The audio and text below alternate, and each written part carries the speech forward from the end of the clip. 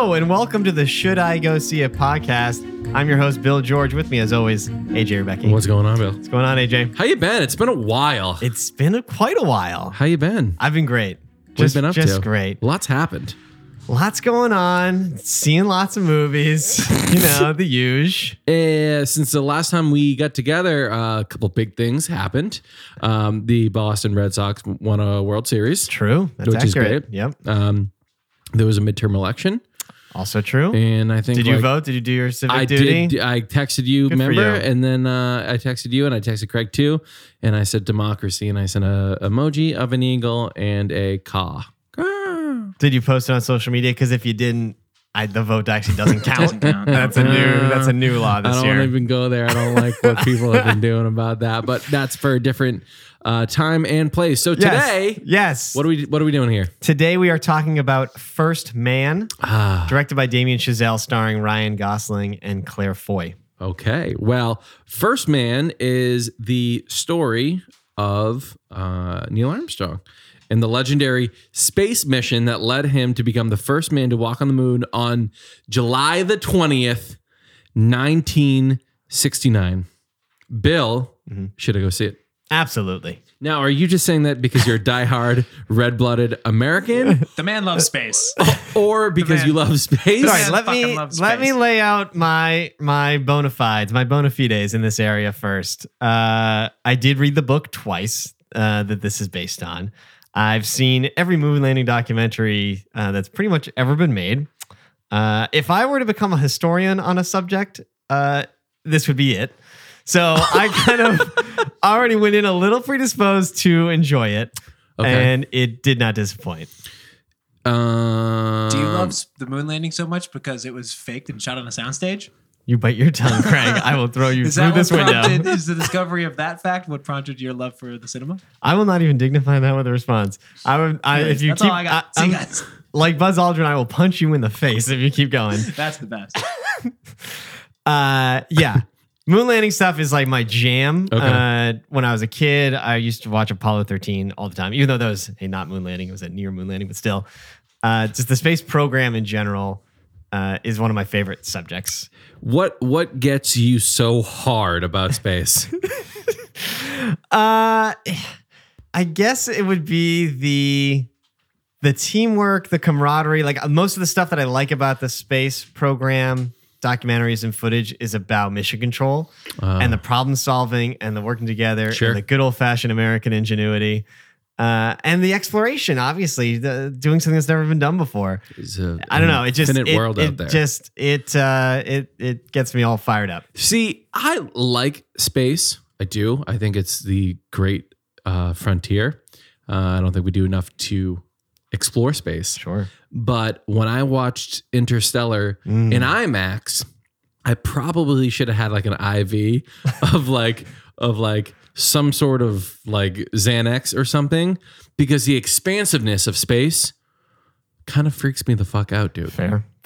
That's why it's so rad, because it's so terrifying. Yeah. It's just a big black fucking hole. Can we while we're on that, can we Sure. pivot to IMAX for a second? Yeah, did you see this in IMAX? I did. So this film in the space sequences was shot in IMAX, and it took up the whole frame, including the moon landing stuff. Wow. And it was just mind blowing. Just Really? like you're there, unreal. However, counterpoint, Sure. the on Earth stuff, Damien Chazelle made a choice to be very like handheld, close up, a lot of close ups, a lot of extreme close ups, shaky cam at times to give it like a very you're there real Like feel. voyeuristic. Yeah. Yeah. And so seeing that in IMAX actually was a little jarring. Oh, and really? like not the best. Interesting. So it was like a tale of two halves of the movie, So basically. we're gonna dig in through Damien Chazelle. That's where we're gonna jump off here, Sure. because both me and you have we're big fans of Damien Chazelle. Absolutely. Whiplash, La La Land. Now comes this moon landing movie. So there's two questions I have about Damien Chazelle in this whole sphere right now. Is how does it stack up to his other movies? And we've never seen him take on CGI or something that is not done in real life with practical effects. Yep. And how does he direct those scenes that are so not grounded. I don't want to say in reality because they happen It's for real, real, yeah. but you can't just fucking fly in a airplane in outer space with an IMAX camera. So how did those scenes stack up? Yeah. In the directing, and how does this movie compare to his other two films? Sure. So I'll take the second part first, Okay, I love it. which is the shooting of the space stuff was actually done very practically. So I did end up watching some behind the scenes type stuff. I don't usually do that with movies, But but in this case, because I'm so enamored with the subject, I want to dig in a little bit more.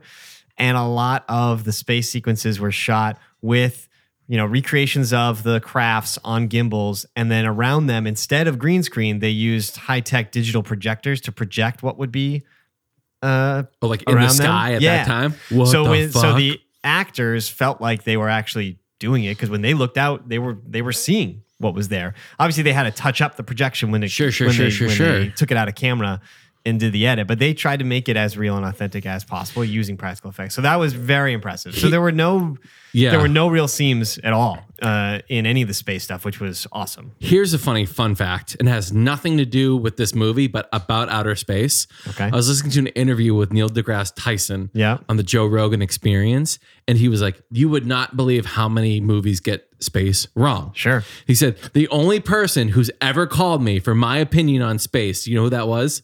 Christopher Nolan? Nope. Damn. Seth MacFarlane. Oh, really? At the beginning of the original Ted movie, it has the outer space and it gradually goes into a suburb of Boston. That's exactly how it would have looked. It would look. On like Christmas Eve in like 1972 or 82, because Neil deGrasse Tyson did the research to get that right thing for Seth MacFarlane. How weird is that? Neil deGrasse Tyson always ruining people's fun. It's good that they got him ahead of time versus him criticizing later, like I know he did with Titanic and some other stuff. Yeah. When you were telling that story, I thought you were saying that Joe Rogan said that no one ever asked Joe Rogan. Why the fuck would they? What the hell does he know? Joe Rogan actually knows a lot of shit. Neil deGrasse Tyson. Neil That's deGrasse what you Tyson. get for All right. Anyway, back to second point. How does it stack up?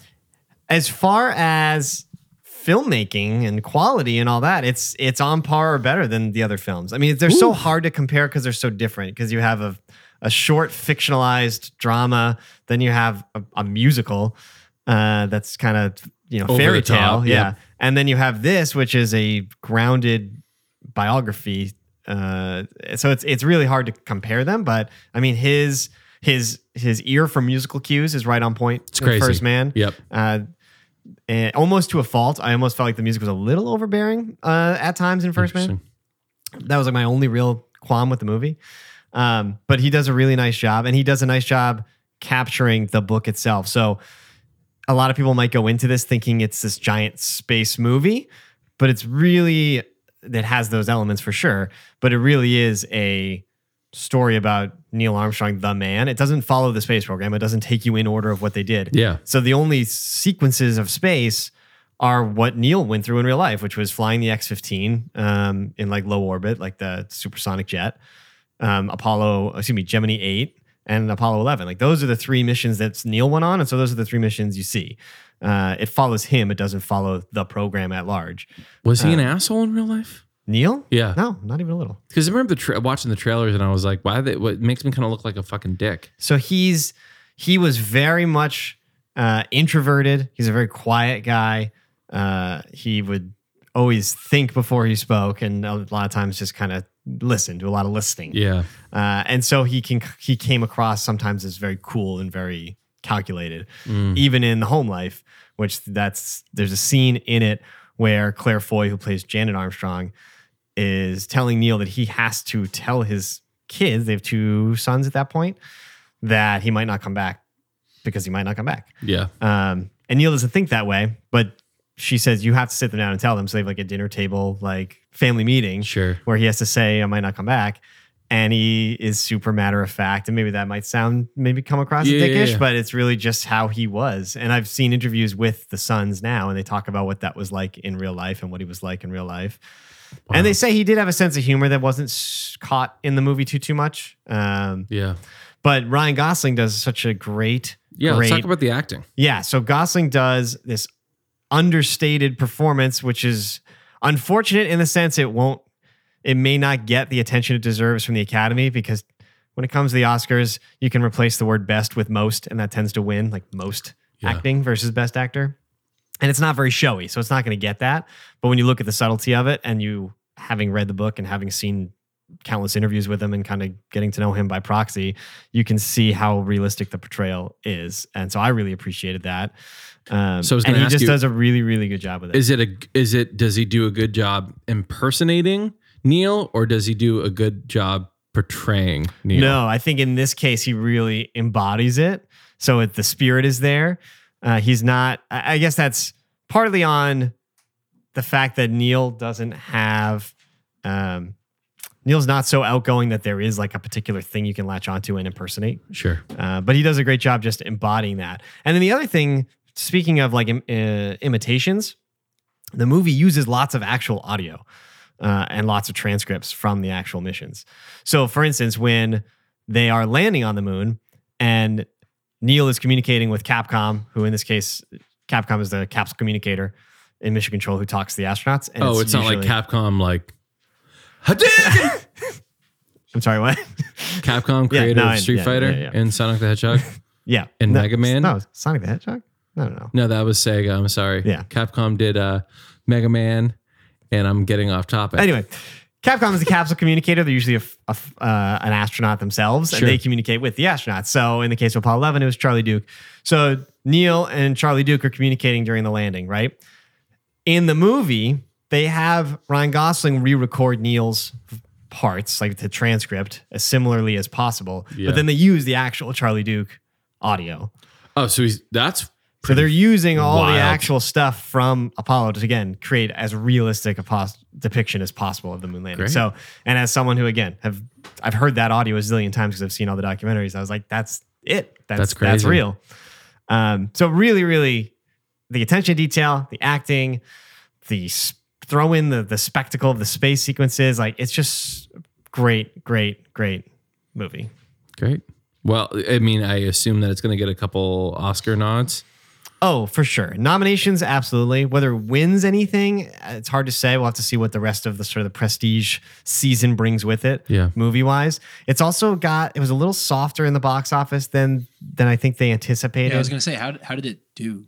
Not as well. I think it was pretty much to projections, maybe a little bit less, but it didn't draw the attention that I think they would have. I mean, critics all adored it, and I'm sure the Academy will to a degree as well. But it's not going to have that groundswell of support because it just didn't. It's not like it made $1 zillion, which is unfortunate. But for me, it felt like it was a movie that was made for me, so I loved it. Great, thanks, Bill. All right. Well, thank you for listening to this episode of the Should I Go See It podcast. Please make sure to follow on Instagram at Should I Go See It.